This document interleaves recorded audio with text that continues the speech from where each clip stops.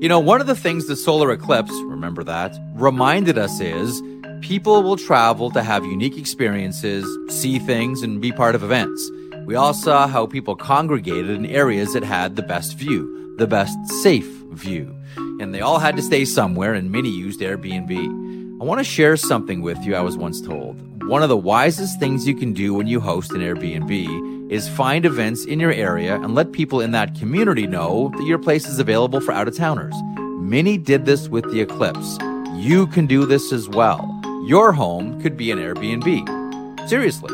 It doesn't have to be your whole place. I mean, it could be. You'd be surprised what people are looking for when they travel. It's simple and it's really, really smart. You might want to think about it. You could be sitting on a whole new revenue stream. Concerts, sporting events, conferences. People are always on the move. Your home may be worth more than you think.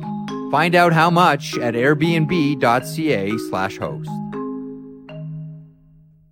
Hey, Amal, can you turn your microphone off? Sorry. Yeah, just keep eating, Amal. Yeah, that's great. I'm starving. Well, just turn you can eat, man. Just turn your microphone off. As part of Hockey Days. Okay, have your laugh. That's the open. How many times has Elliot stopped to cough?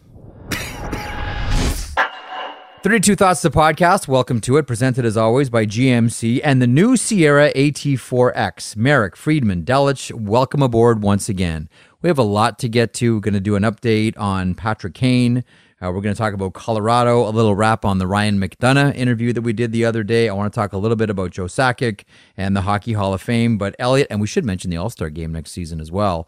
Let's begin by talking about Rick Tocchet and the Vancouver Canucks. We discussed it on the radio show this afternoon. That would be Thursday.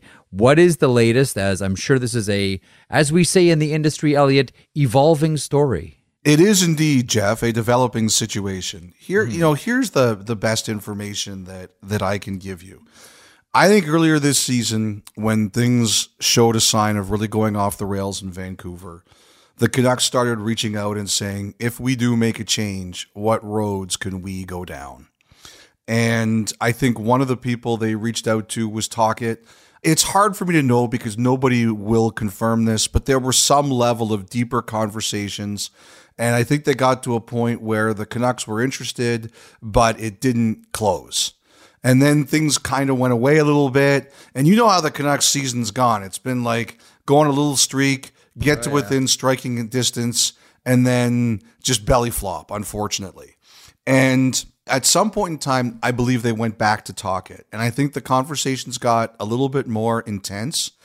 And I do believe that the Canucks are in a position where they know what they have to do if they want Rick Tocchet as a coach. They know what he wants. They know what they want. They know what the philosophy is going to have to be. And I think quite simply, it's Vancouver's decision. And I'm not expecting that we're going to have to do an emergency update pod on Friday. I don't think it's imminent. But I do think in a couple of weeks, the Canucks know if they want Tocchet, what they're going to have to do it. And I think it's in their hands, and it's their decision. You know, when it comes to Rick Tocchet, Elliot, I think it was only a matter of time. And not to say that this is going to happen. I'm trying to get ahead of myself here. But I think we knew there was only a matter of time before Tocchet was reintroduced into the NHL coaching ranks. There were discussions with him in Winnipeg. There were discussions with him in Seattle. There's always been interest around the league for Rick Tocchet. And particularly salient for Vancouver is the fact that, you know, it's pretty easy to draw a line between Alvin, Rutherford, and Tocchet. Just look to Pennsylvania with the Pittsburgh Penguins. That's the obvious statement of the podcast. Yes, and the other thing, too, is this is a huge hire for Vancouver. Now, I think they had knowledge, Jim Rutherford did when he was coming in, that they were far down the road with Boudreau and he was going to be the guy. And obviously he didn't stand in the way in that and wasn't going to stand in the way of that. But this is really his first hire after having time in the organization to really see what he had. And that makes it a huge hire, Jeff. And, you know, you said it on your show today.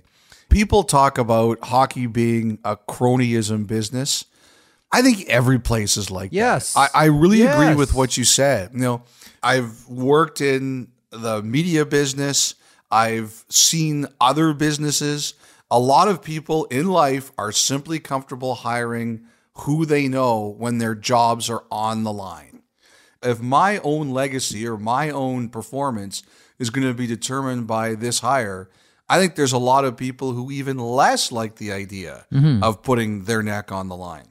But the thing I've thought about a lot is not only do they know him, but one of the storylines of this season has been Miller. You know, some of the highlights of him not going full out to back check, the situation with Colin Delia.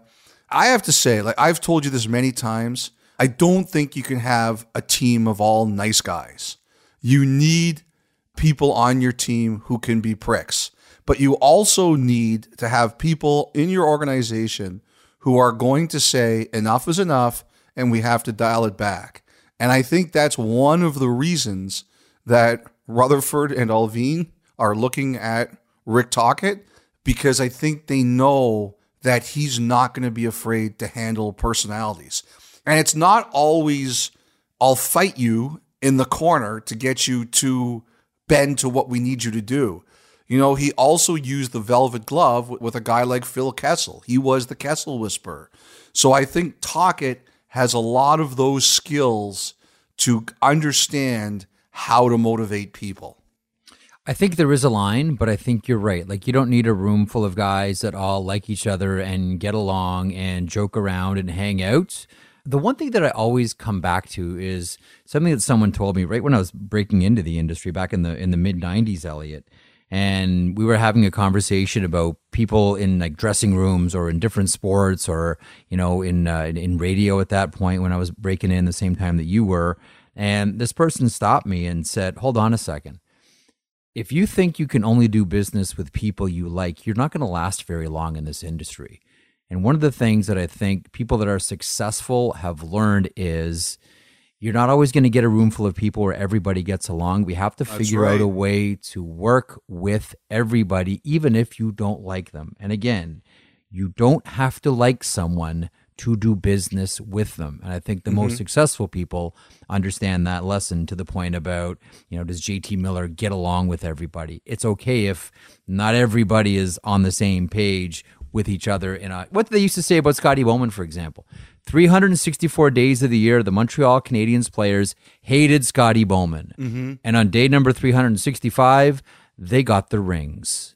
There's a lesson in there for everybody. I also have another antiquated reference for you. One of my favorite lines was Jim Palmer, the Hall of Fame baseball pitcher. Oh, Baltimore Orioles, love them. So he won 2 World Series and I think went to 4 of them, being managed by Earl Weaver, who was as crusty as they get. Love them too. Yes, and when they fired Earl Weaver, they had another manager named Joe Altobelli, and Palmer's famous line about Altobelli was, he said hi to 3 people on the first day and broke Earl's record. But they all respected that Weaver was a brilliant student of the game and was a great manager. Now, I think if you're going to bring in Tocchet, I think you have to take chances on maybe some people around him you don't know as much. Like, I do think you need to bring in people that you don't know and people who are like a little bit different from you. But it goes to what you're saying, Jeff. You know, like you and I, we can barely stand Amel, but we put up with him because he's a great producer of this podcast. That's why we don't do the show together anymore. That's why we're all doing this remotely. Sorry to find you. So, sorry you had to find out this way, Amel. Sorry about it. So we don't even have to look at him. But the other thing too is, Jeff, I mean, how many people like did you work with over the years in the business where you're like, I can't stand this person, but I got to put on the fake smile while we're on the air? How long do you have, Elliot? I think we've all got stories like that. Of course. Elliot, meanwhile, on the ice for the Vancouver Canucks on Thursday, a game that Vancouver almost tied in the dying seconds. A great save by Andrei Vasilevsky on Curtis Lazar. Hughes feeds it across the blue line. Here's Horvat, right circle, put it in front. Besser, a pass. What a save! At the horn! What? That would have counted. What a stinking save. That was one of the greatest saves I've ever seen. But it was comments made by Quinn Hughes afterwards that once again has the Vancouver Canucks as the number 1 headline around the NHL. Commenting about the Tanner Pearson injury. Now, Tanner Pearson broke his hand a couple of months ago. He's had a number of procedures, and he's been shut down now for the entire season. Yeah, I feel bad for him. I mean, it wasn't handled properly, and it's not really a good situation he's got there, and hopefully he's gonna be all right. Quinn Hughes with the comments afterwards. The key couple of words there, it wasn't handled properly. Roll the grenade into the room, Elliott. I think the other thing too, Jeff, is that it's Hughes. Hughes is not a guy prone to making controversial statements. When I've talked to Quinn Hughes over the years, it's very obvious he has a really keen insight and an ability to break down the game. He's pretty thoughtful about that kind of thing. But I think that was the reason that people were so caught by surprise about it, was because he's not prone to making these kinds of headline-inducing statements. And the other thing you have to look at is when the Canucks made the announcement, it was around 9 a.m. Thursday morning. You read the tweet, and it says, General Manager Patrick Allvin announced today that Tanner Pearson underwent a second hand surgery yesterday after a setback in his recovery, and he will miss the remainder of the season. And then 3 hours after dropping that tweet, they put an addendum onto it saying, additional information, Pearson's surgery yesterday was his second procedure since the original surgery in November. So you're looking at that and you're saying, that's odd. And then you realize he's already had 3 surgeries. Mm-hmm. By the way, Jeff, it's possible he may have to have more. That's one of the things that's kind of coming out of this. So what this says to me with Hughes' comment, and I don't know all the facts and I don't like to guess, but there's obviously an issue here over the treatment. And I don't know who's right and I don't know who's wrong, and I'm not going to make any judgments based on what we know so far. But it's clear there's a problem between player and team on this particular one, and we'll see where it goes. But the larger picture of what I'm looking at here, Jeff, is there's sometimes in our lives where so many things are happening at once that you have no choice but to take a deep breath and call a timeout. And you just say, I'm shutting everything down for a day, or I'm shutting everything down for half a day. And the world can go crazy out there, but we're doing a stop and a reset in here. And that's kind of what we're getting to with the Canucks. Just there's so many things flying around the news cycle that you almost have to say, all right, we're going to take a look at all of these problems and we're going to pick one right now, just one, and we're going to fix it. And then we're going to get to the next one. But it's almost like somebody who's kind of like spiraling out of control in their life, where you have to slam on the brakes and say, I'm taking control of this, and it's going to be slow and it's going to be sure, but I'm going to fix the problems. And it just seems right now with Vancouver, it's just constant wild stuff happening. And you just have to say, all right, we're putting an end to this and we're fixing this. And the Canucks are kind of in that spot right now. Now, their road trip has 2 more games, Saturday against the Florida Panthers and then Sunday against the Carolina Hurricanes. 2 days off, and then they resume at home with 4 straight: Tampa, Colorado, Edmonton, Chicago. I look at those 2 days. Are those the perhaps decision days for the Vancouver Canucks, should they choose to go that route? Well, if you're talking about the coach, I don't think it's going to be that quickly. I mean, they put up a fight last night. They had every reason to... They did. Vasilevsky, man. Just completely walk away down 5-2, and they got within 1. As you said, they made the save. But just imagine everybody listening to this podcast. When you have your maybe issues at work piling up, your private life isn't going so well. That's what this reminds me of. We all have these weeks where everything seems to go wrong for us. And finally, you just say, okay, I have to come up with a plan to get myself back on track. And I'm going to follow this plan religiously. I mean, that's what you got to do. You've almost got to stop the news cycle. And I know some of it is because every little thing in Vancouver, because of how rabid they are on social media, becomes a big thing. So you've got to make sure that you're not, kind of pouring gasoline on the fire. And I think that's kind of what we're seeing here. It's just like almost every day there seems like there's another thing that blows into a big thing. You just got to grab hold of it and take control of it. Okay, so that story continues. Want to get your thoughts on a couple of other games that we saw on Thursday quickly. The Seattle Kraken, how about that? We looked at the beginning of the week and said this could be the showdown of the week. Seattle on Thursday taking on the Boston Bruins. The Bruins at home where they do not lose in regulation until Thursday night. This is sent down the ice. Jaden Schwartz shot, scores! Jaden Schwartz from the near half wall of the Kraken zone, all the way down the ice, into the empty net. 3-0 Seattle, 1:50 to go here in this one. Schwartz with the luck on his stick to bounce that down 150 feet into the empty net. And the Kraken, the band of brothers, come together and seemingly push Boston aside. 3-0 Kraken. Big stops by Martin Jones. Not only do they lose in regulation, they get shut out by the Seattle Kraken. 3-0 Tanev, Tolvanen, and Schwartz are your goal scorers. Martin Jones with the win for the Kraken. Your thoughts on this one? Well, it's a huge victory for them. Last week, I had people saying to me, do you think the Kraken are for real? Do you think anybody's saying that anymore? That was the statement game. And here's the other thing. That's 7 games in a row now for the Seattle Kraken. All those 7 wins on the road. This is a brutal schedule for them. 3 weeks in a row, the Seattle Kraken have the dreaded 4-game week. This is anything but easy what they're doing here. The other thing, too, here, Jeff, is if you take a look at the Kraken, look at the statistics. Where do you think they rank in goaltending in the league? Oh, they're not in the upper echelon at all. Goals against per game, Kraken, they're right on the middle, 3.02 a game. They're 16th, okay? Goals for per game, 3.66. They're third in the league. Really impressive. And one of them is because of your man crush, Daniel Sprong, who's 13. given them really good minutes. 13 goals, 13 assists, 26 points, fourth line, just getting 11 minutes of ice time. But Yeah. we move along. We move along, yes. We try to get 1% of his next contract.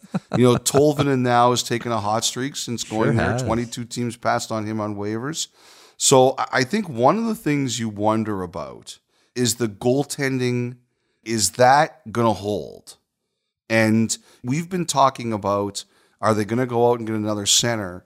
I know that one of the things some teams are wondering or suspect is they will go and try to find another defenseman. So one of the major differences I think that's really changed Seattle as a team is one of their broadcasters, Ed Olczyk, is a big horse racing guy. So I'm going to do this in horse racing terms. Last year, they were a plotter. They were a mutter. They were not a fast team. This year, they've added scoring, but not only that, they've added speed. They're closer to a thoroughbred. You've got to be fast or have the ability to be fast this year in the NHL, and the Kraken are much quicker. If you make mistakes on them, they can run it right down your neck, and you have to be able to do that in this league. And they have cap space come deadline, Elliot. They sure do. And second-round picks this year, high second-round picks, might be worth more than first-rounders next year because it's a better draft. Mm-hmm. They have 3. And they have 3 of them. Elliot, one final thing on Seattle. Shane Wright made his debut for the Windsor Spitfires on Thursday. They're facing off against Saginaw. And this was kind of historic. This was 2 players that have both been granted exceptional status going head-to-head. Shane Wright of the Windsor Spitfires, Michael Misa of Saginaw. The Windsor Spitfires won this game by a final score of 7-4. Shane Wright with 1 goal, an empty netter. 1 goal and 1 assist. Michael Misa with 2 assists. So things going well for Mark Savard, the head coach of the Windsor Spitfires, and Shane Wright, their new star center so far. So, yes, very good to be the Seattle Kraken right now, and really good to be K'Andre Miller, and really good to be K'Andre Miller's agent and accountant. Under a second remaining. Trocheck down low, up the boards, Panarin, 7 seconds, towards the net, puck is loose, Zibanejad looking for it, Fox is there, time winding down, comes to Miller, he fires, it's blocked, Miller shoots, he scores! Just before the buzzer!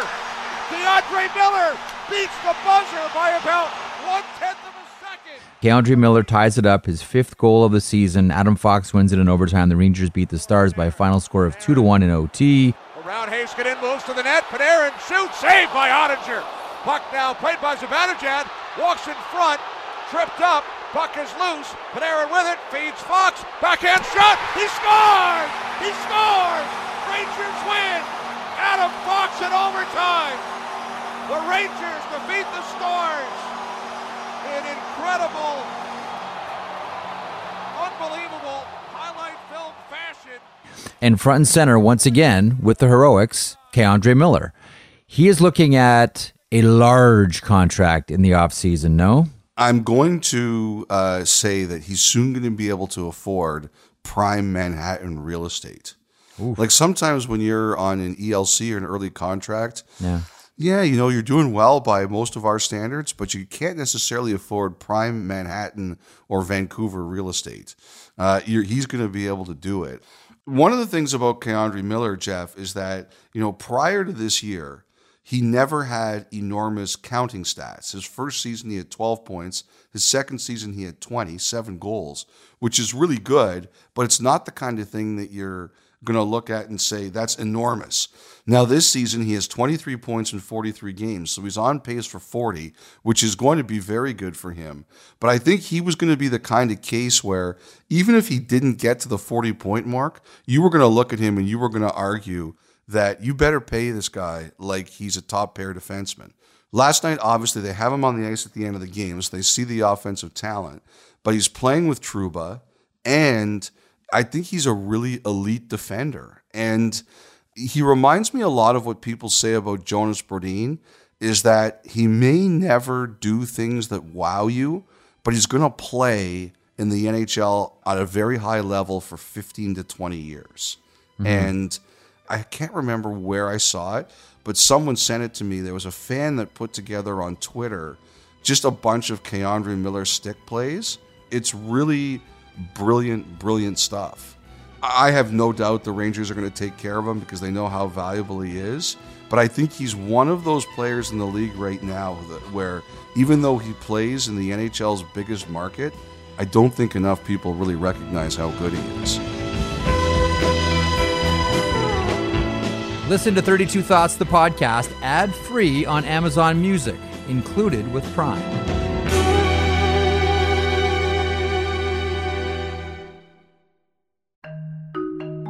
You know, one of the things the solar eclipse, remember that, reminded us is people will travel to have unique experiences, see things, and be part of events. We all saw how people congregated in areas that had the best view, the best safe view. And they all had to stay somewhere, and many used Airbnb. I want to share something with you I was once told. One of the wisest things you can do when you host an Airbnb is find events in your area and let people in that community know that your place is available for out-of-towners. Many did this with the eclipse. You can do this as well. Your home could be an Airbnb. Seriously. It doesn't have to be your whole place. I mean, it could be. You'd be surprised what people are looking for when they travel. It's simple and it's really smart.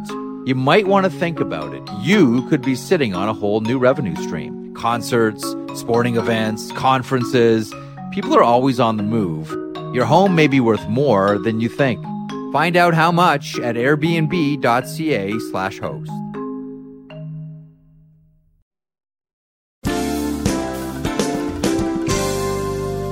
Now, as we record this podcast very early Thursday evening, the Chicago Blackhawks are poised to face off against the Colorado Avalanche.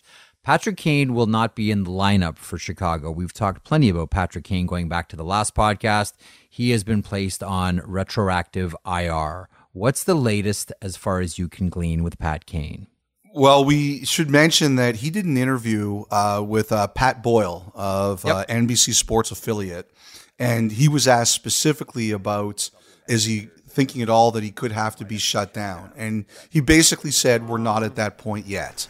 I don't think so. No, I don't think so. It's at that effect right now. I mean, I guess you never know what could happen, but that's definitely not where we're at right now. It's pretty obvious he's hoping that we don't even get to that point. Yep. You know, I just want to clarify, what I'd said. I made it very clear. I was talking in sort of like theoreticals.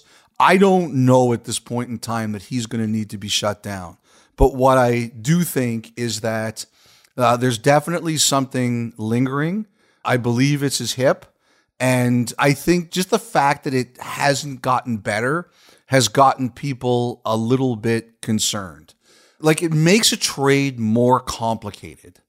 And You know, if you listen to that whole interview, and I would advise you to, because it's straight from Kane's mouth, and it's always best to go for the source. My default is that Kane and Toews thought they were going to be Blackhawks forever. And I think they're still coming to grips with the idea that that is probably not going to happen. And I think what the injury has done is just add another layer of uncertainty to this. And I think that's what everybody's got to be sitting here and wondering. Hopefully this gets better, because the best thing for Kane and the Blackhawks is it gets better. But I just think there's a level of uncertainty now that we didn't have before. And, you know, Jeff, I've probably caused enough problems this week, and I probably don't want to cause any more. No, light some more fires. Here's some matches, Elliot. Here's some gasoline. Go for it. Got a Flint lighter there too? The one thing that I do wonder about is what does this do to the trade market, and specifically teams that we've always considered as potential landing spots, whether it's the New York Rangers, which might just be the one that's all too obvious, but you know, sometimes it's the obvious one that ends up being the right one. The Colorado Avalanche, for example. Like we've wondered about a lot of teams here with Patrick Kane.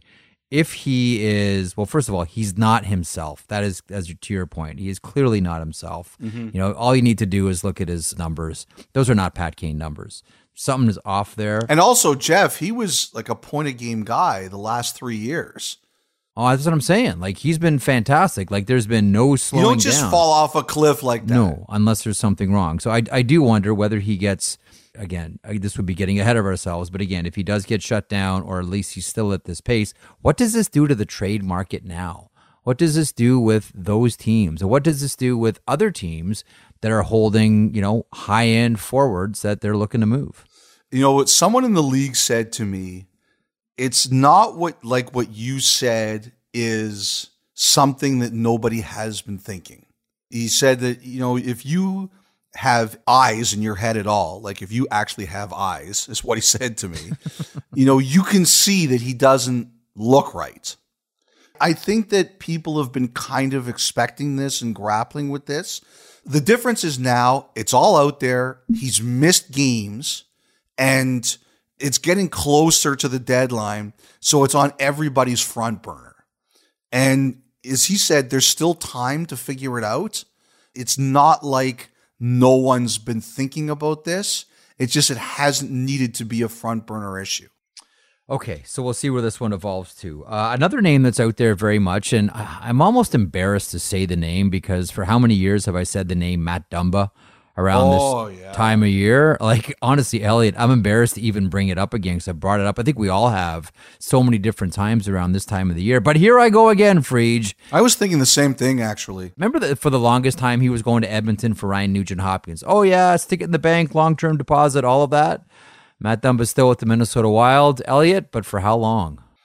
So there's been a lot of talk about him this week, and I think it's all pretty accurate. I think a whole bunch of teams have called at various times this year about Dumba. And what I have heard that Bill Guerin has told people is, if you want to talk to me about Matt Dumba, make me an offer that makes me think.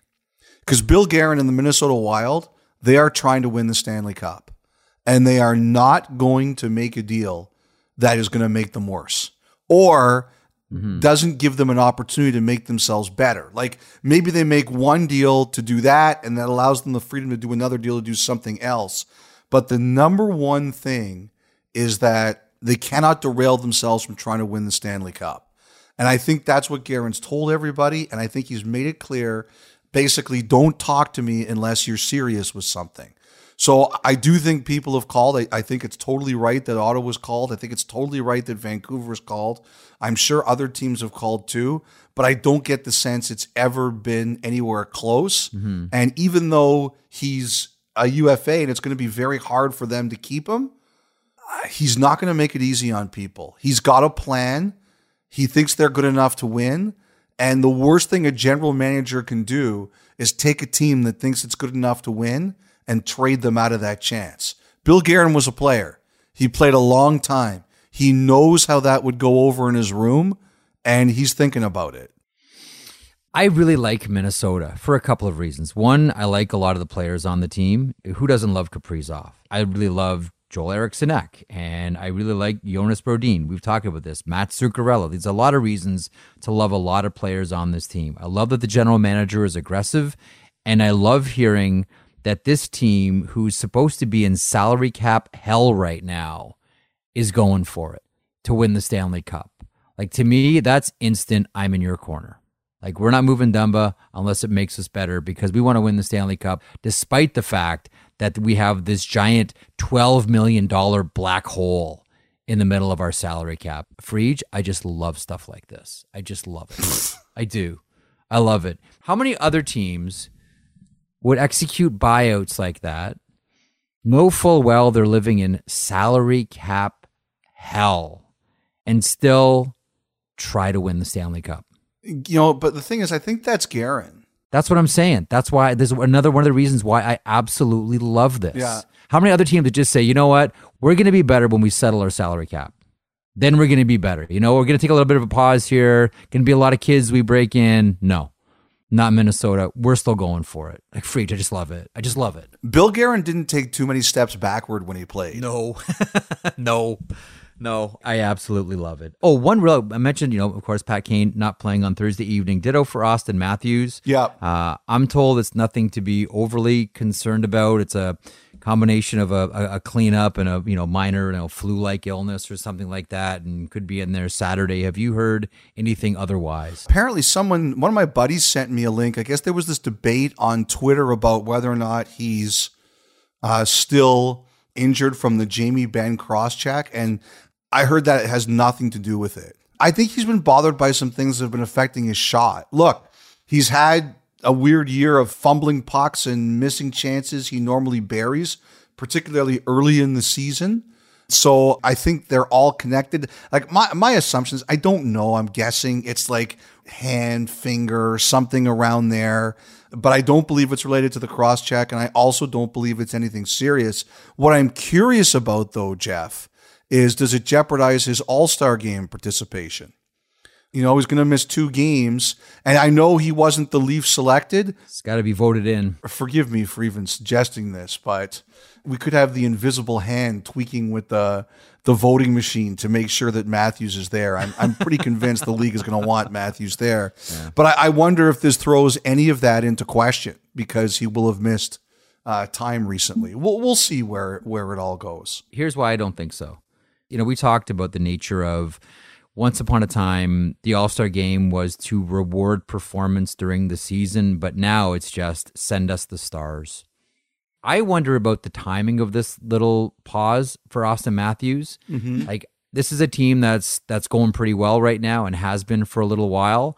I wonder if the Maple Leafs didn't stumble out of the gate to start the season, if they wouldn't have done the pause earlier. Yeah, it's possible. For Matthews. That's the only thing that I wonder about, because they're going so good right now. It's like the timing seems to be right for it. That's the only thing that I wonder about here. And he'll want to play Saturday in Boston. Absolutely. Like, he'll sacrifice the Wednesday game against Nashville. He'll sacrifice the Thursday game against Detroit. Yeah. But he's going to want to play in Boston on Saturday. Like, if there's a game he wants to play, that's the one. Now, while we were doing this pod, for about 5 minutes, Bobby McMahon scored his first NHL goal. Midway mark of the second period. There's a shot right on into centering pass. They score!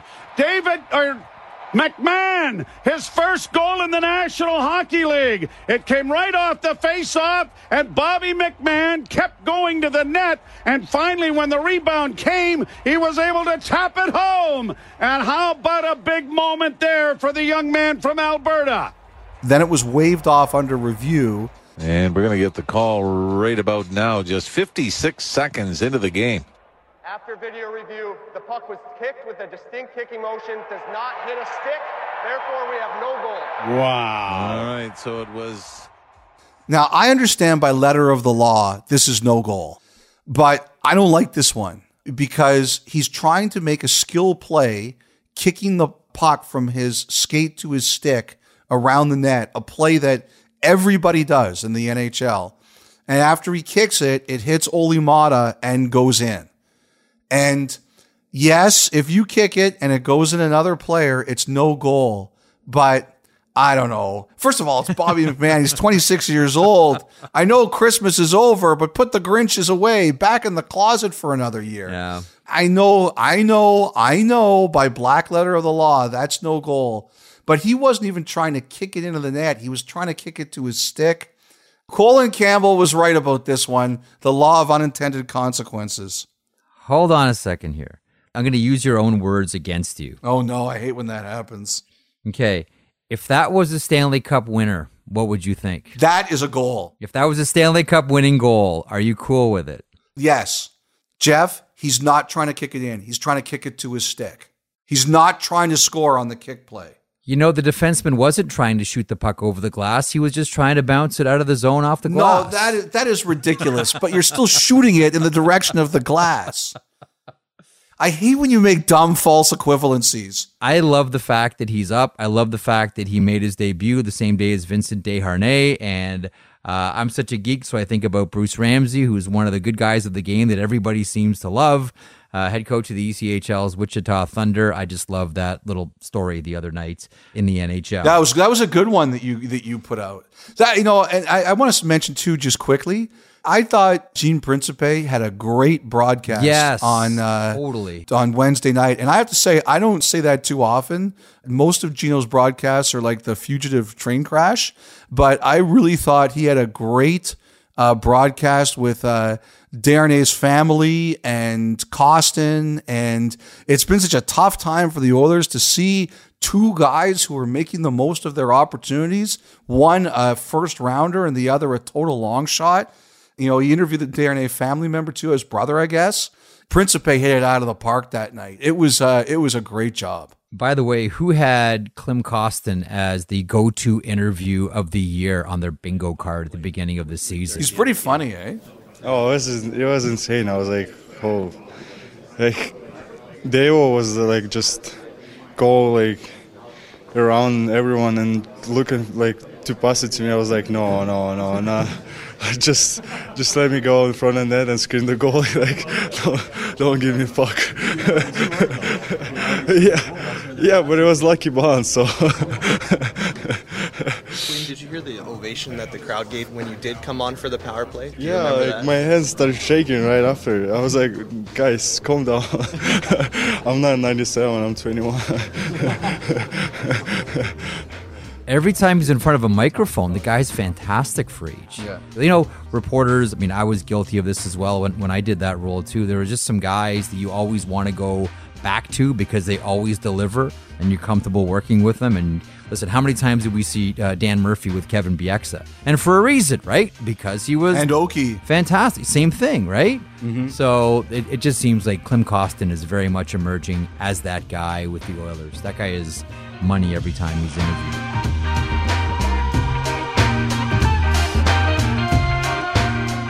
All right, get it before it's gone. Visit the Sportsnet shop to get your 32 Thoughts merchandise. That's hoodies, that's tees, crew necks, even a coffee mug that changes color when you fill it up with your go-to warm beverage. Visit www.shopsportsnet.store to get your 32 gear today. www.shopsportsnet.store. All right, a smoky break for our Thoughtline partner, Montana's Barbecue and Bar. With meats prepared and smoked in-house, it's no wonder why they're Canada's home for barbecue. Check them out, and as Elliot always says... Try the ribs. Yes, their ribs are smoked in-house every day until they fall off the bone. And don't forget, Montana's has all-you-can-eat ribs every Wednesday. Head on down to Montana's Barbecue and Bar and take the all-you-can-eat rib challenge every Wednesday.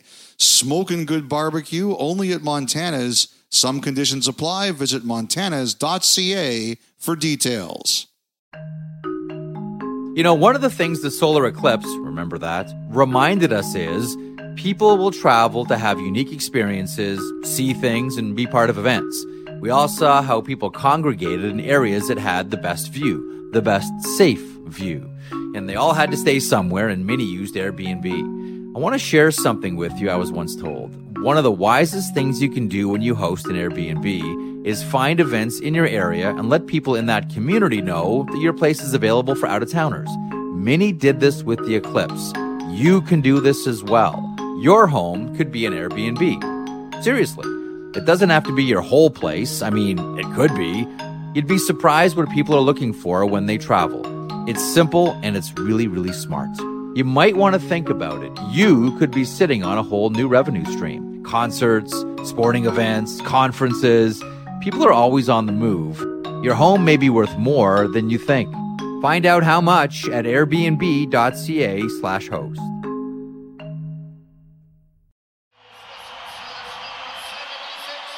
PK Subban. The celebration for PK Subban before the Montreal Canadiens and the Nashville Predators game, we knew it would be something. We didn't think it was going to reach Maurice Rocket Richard level ovation and adoration. That's reserved for one specific player in Montreal, Elliot. But what did you make of the reception, the thank you, all of it for PK Subban? Obviously, I think the replay that will be played forever was Carey Price coming out for the triple low five at the end of it.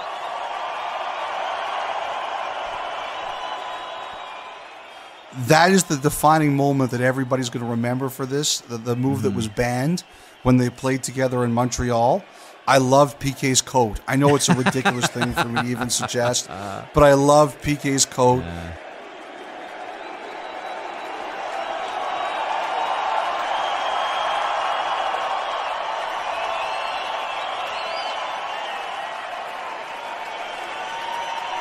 Bonsoir, Montreal. And I thought Hal Gill had an unbelievable line about taking a picture when PK grabbed the microphone and said, puck drop in 45 minutes. I thought his comedic timing there was really funny. You know, the number one thing I think is that I believe there were a lot of fans who felt that whether it was his trade from Montreal to Nashville or his retirement for the NHL, Jeff, that they never got a chance to say a proper goodbye to PK Subban. Yeah, true. We all knew, or we all believed that Zdeno Chara was going to say goodbye, and we all believed that Keith Yandle was going to say goodbye, but I don't think anybody knew for sure one way or the other if PK Subban was going to say goodbye. So that day before the season, when all three of them announced their retirements, I think that for a lot of fans, it was like, I get that one. I get that one. Oh boy, I don't like that one. I never got a chance to say goodbye to him. And I know he's still going to be honored in Nashville, but I think this is going to be an unofficial goodbye for a lot of people, a goodbye that they felt that they never really got fairly. You know, Shea Weber, I think it's a real credit to how well he did and how well he played in Montreal that eventually people understood that trade. When it first happened, Jeff, I'm not convinced we thought that Montreal was ever going to understand that trade. No matter what the Canadiens' motivations were, I bet you there were people who said, I will never accept this. And I think the way Weber played, they eventually accepted it. And I talked to one Canadiens fan, a friend of mine is a big Canadiens fan. He said, I wish they could have found a way to play them together. I mean, I don't even think that's possible, but he loved Subban and he grew to love Weber. And he understood you couldn't make the trade without both. And so I thought it was closure for a lot of people. And I thought the final touch was fantastic. I always thought, much like Dennis Potvin in the 87-88 season, he was going to do the season-long farewell tour like Potvin did. And, you know, the gifts from all the teams, like all of it. I know that's not hockey. Like, not a lot of players do that. It's still a very buttoned down, you know, very conservative, you know, don't jump in the middle of the spotlight. But that's what PK Subban always did. I always thought if there was one player that was going to do the farewell tour, much like Potvin did in 87-88, it was going to be Subban, and we never got it. I should also mention that the young fan he brought out to center ice with him, he shared the spotlight for that ovation. I'm not surprised at all that he did that. I mean, it was a tremendous touch, a really beautiful touch. I want to introduce you guys to one of my close friends, Mila here. Mila is one of my friends from the hospital. I'd like to get a Mila chant going. Mila, Mila, Mila.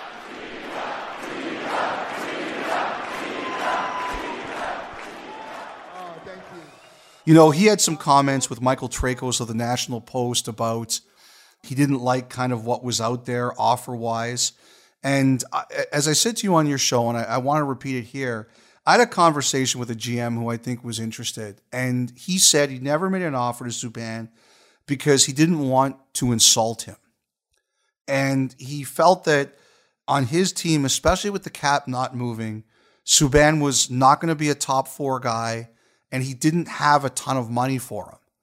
And he kind of felt like he would be insulting Subban if he told him that was going to be the role and this was going to be our offer.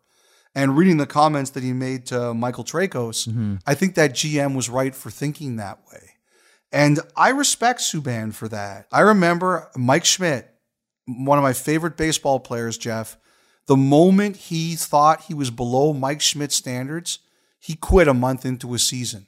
He said, I am not playing below the standard of what I believe myself to be. And some people think that's selfish. Fine. I think that's what makes people great, is that you would demand a standard of yourself and what you believe you're worth. And if you don't get that, you go look for something else.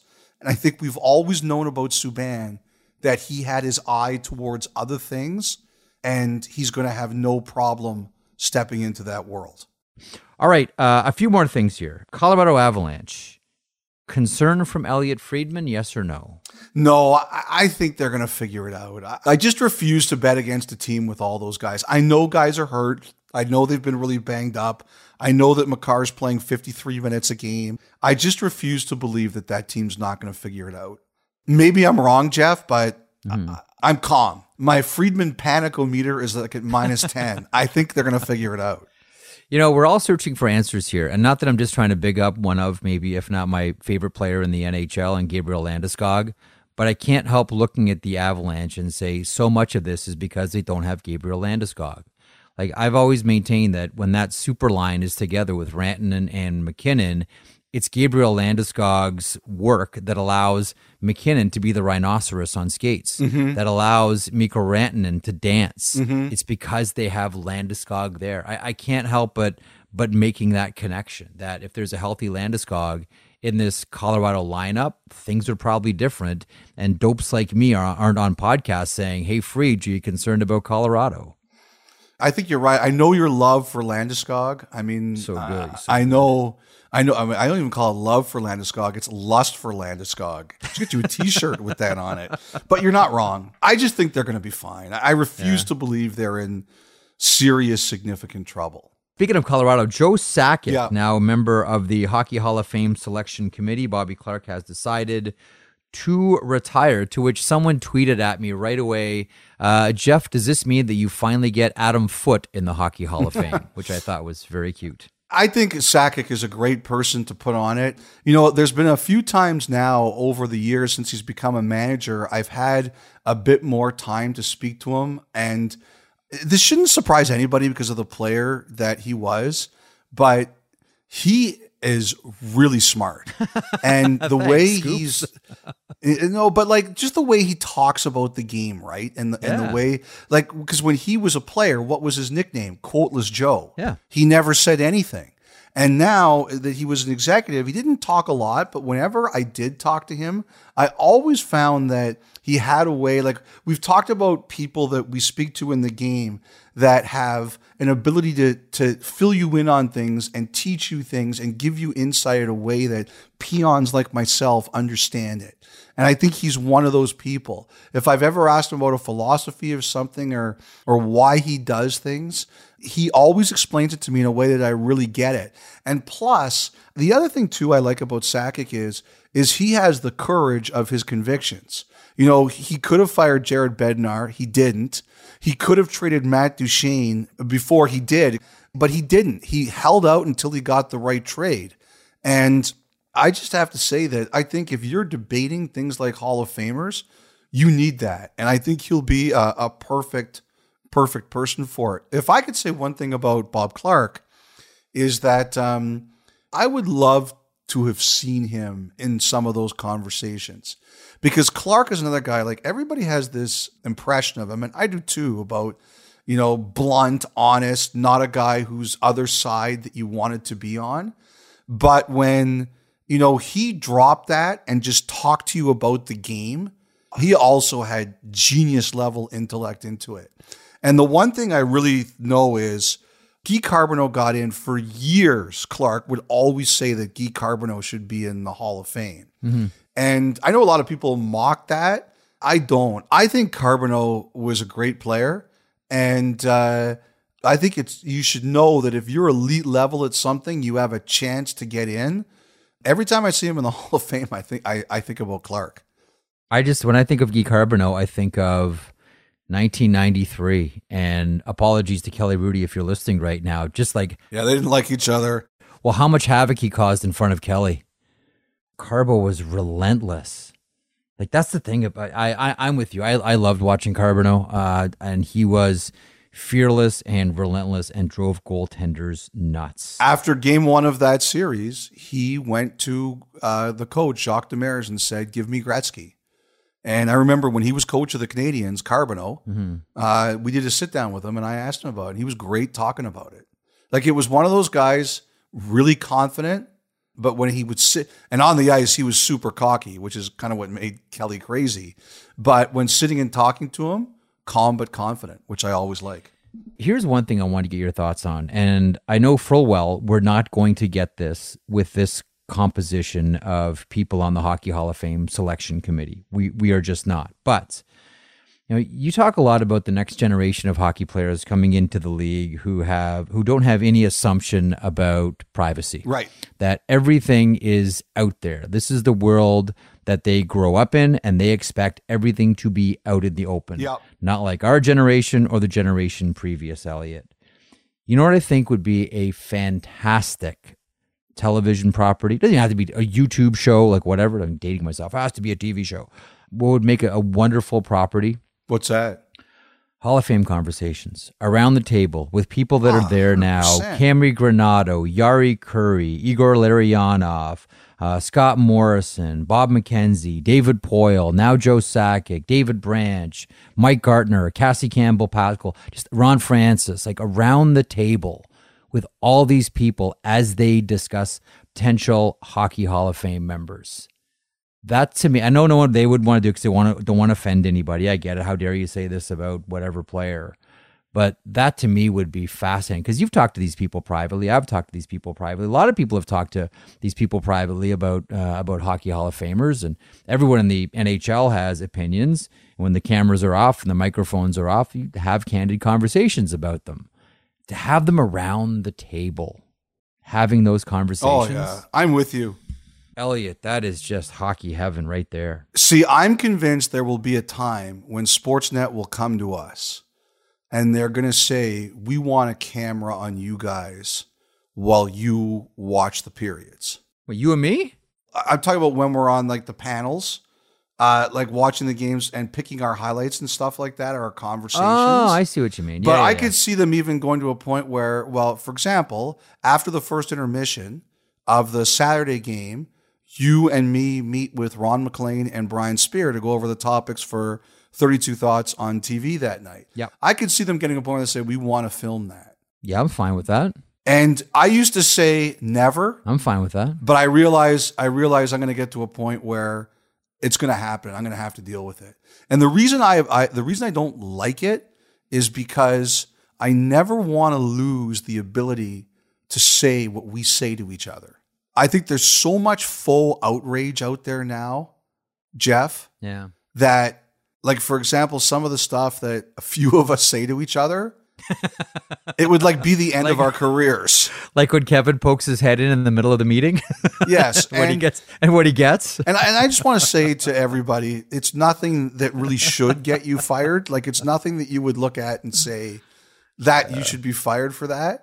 But, you know, we give it to each other really good. And I think there's so many things now, like there's some legitimate things in the world that people should be outraged about, but there's so much false outrage out there too. I really do believe there will be the game on TV, and there'll also be maybe packaged YouTube videos of last night during the first period. This is what it was like watching the game with our crew. Here's Elliot burying everyone's idea on the panel around the table. Why this idea stinks and that idea is awful. I have to say, I generally don't do that very much. You do it to me. You mean you don't do it to Kevin and Jennifer and Kelly? What? Hey, man, I was the one who told you last week, go hard on the All-Star Game stuff because I knew people would love it. You did. Oh, speaking of All-Star, by the way, something we mentioned about a month ago, which is, now starting to pick up more steam. We talked about it on, as you mentioned, the Hockey Night in Canada segment. All-Star Game in Toronto next year. Yeah, so Kipper mentioned it on his show, I believe, the other day. And it just dovetails with what you and I had said when it got postponed or when the World Cup next year got canceled or postponed or whatever you want to call it. I do think it's going to be Toronto. Not confirmed yet, but I do think he's right, as we had said, that the All-Star Game is going to be in Toronto. A couple things here before we wrap up. We had a really good time with Ryan McDonough the other day. First of all, great setting. Tironi, which is a fantastic restaurant in downtown Toronto on Adelaide. Just wonderful staff, wonderful venue.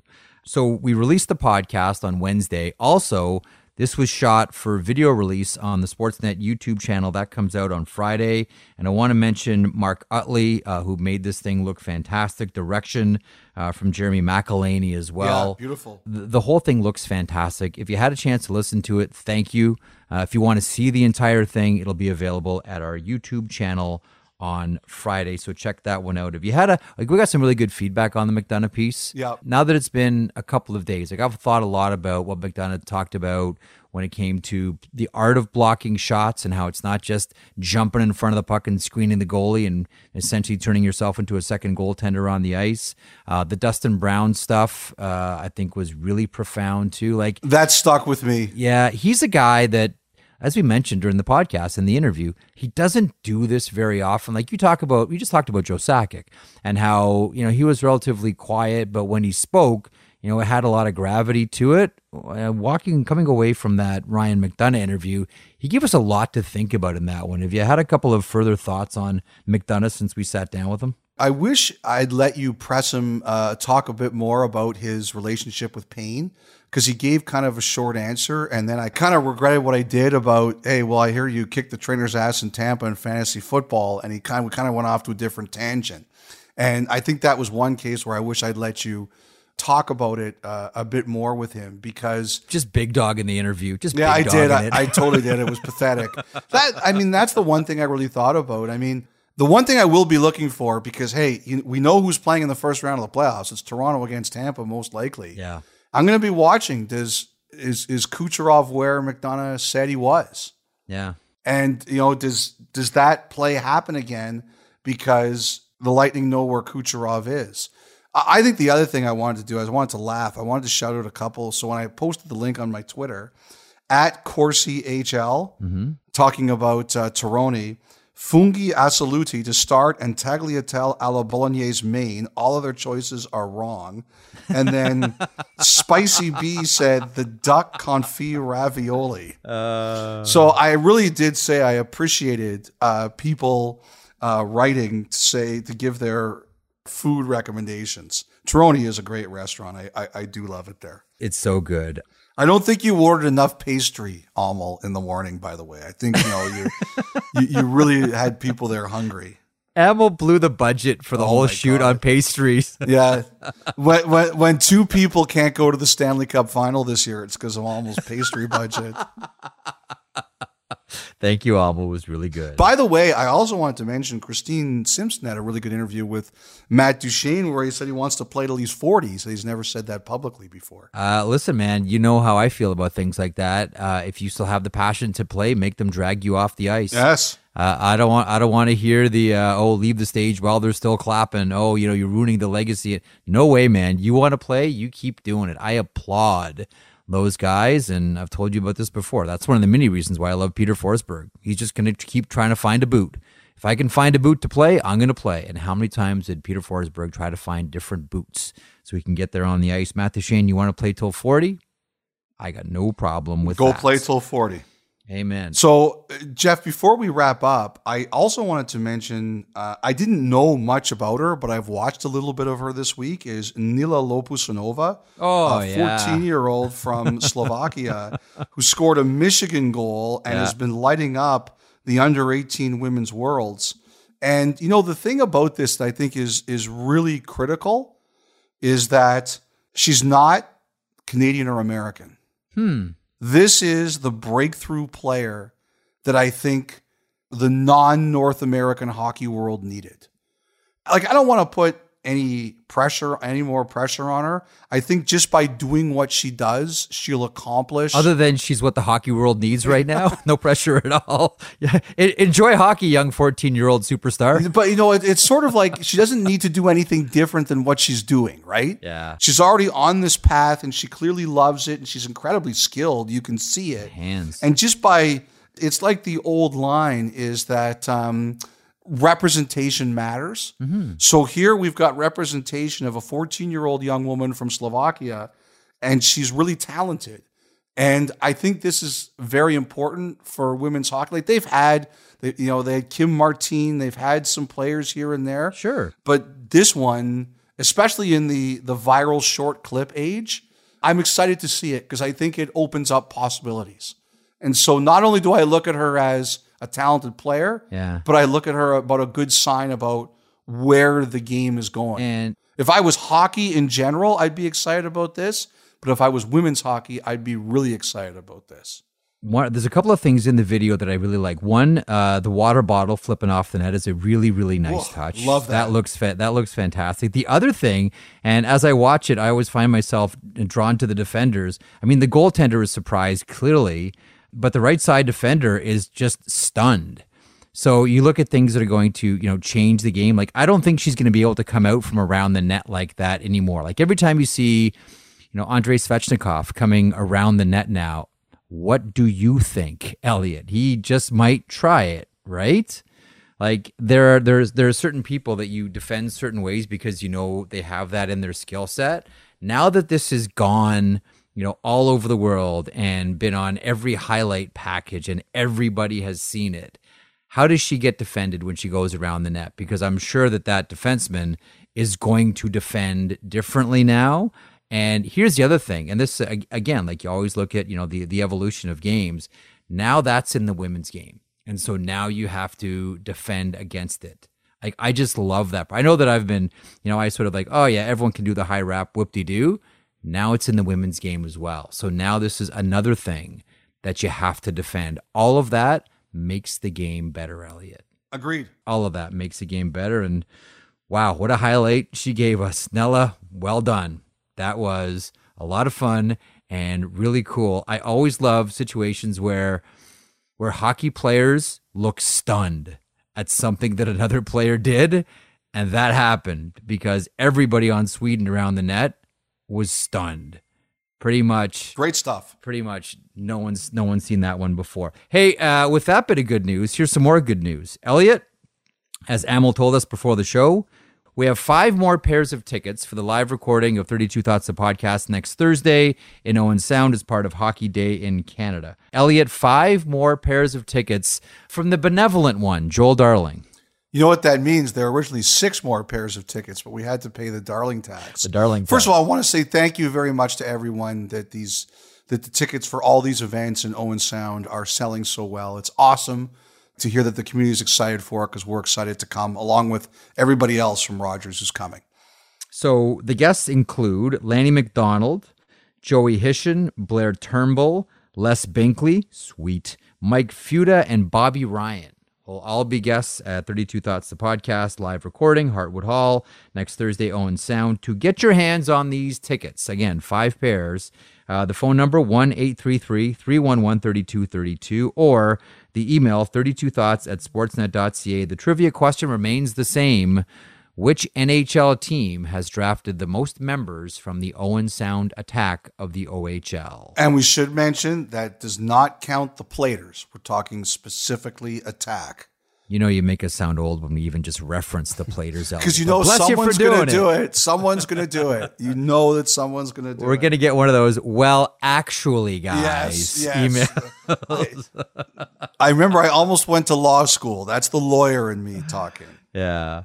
Before I wrap up as well, we want to send all of our strength and thoughts to Jim Boomer Gordon of NHL Network Radio. Oh, yes. He's a fighter. He's going to keep on fighting, and you got a whole hockey world behind you, buddy.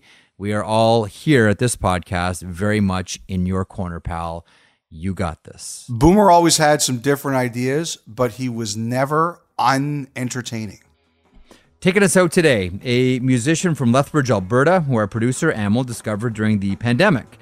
Skinny Dick is the alter ego to Coaldale-raised artist Ryan Dick. Ryan's debut record dropped in 2020.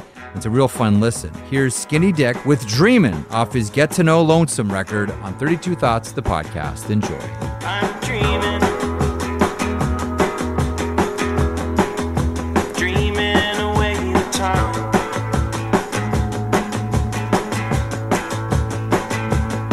Just dreaming,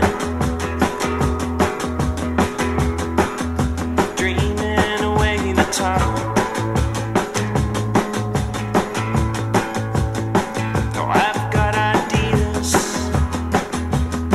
and when they grab a hold of me, I can't settle down.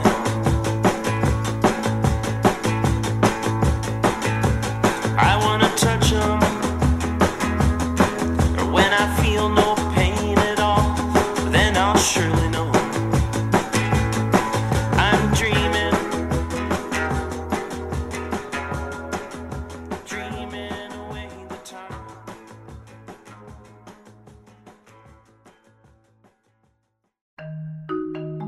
You know, one of the things the solar eclipse, remember that, reminded us is people will travel to have unique experiences, see things, and be part of events. We all saw how people congregated in areas that had the best view, the best safe view. And they all had to stay somewhere, and many used Airbnb. I want to share something with you I was once told. One of the wisest things you can do when you host an Airbnb is find events in your area and let people in that community know that your place is available for out-of-towners. Many did this with the eclipse. You can do this as well. Your home could be an Airbnb. Seriously. It doesn't have to be your whole place. I mean, it could be. You'd be surprised what people are looking for when they travel. It's simple and it's really, really smart. You might want to think about it. You could be sitting on a whole new revenue stream. Concerts, sporting events, conferences. People are always on the move. Your home may be worth more than you think. Find out how much at airbnb.ca/host.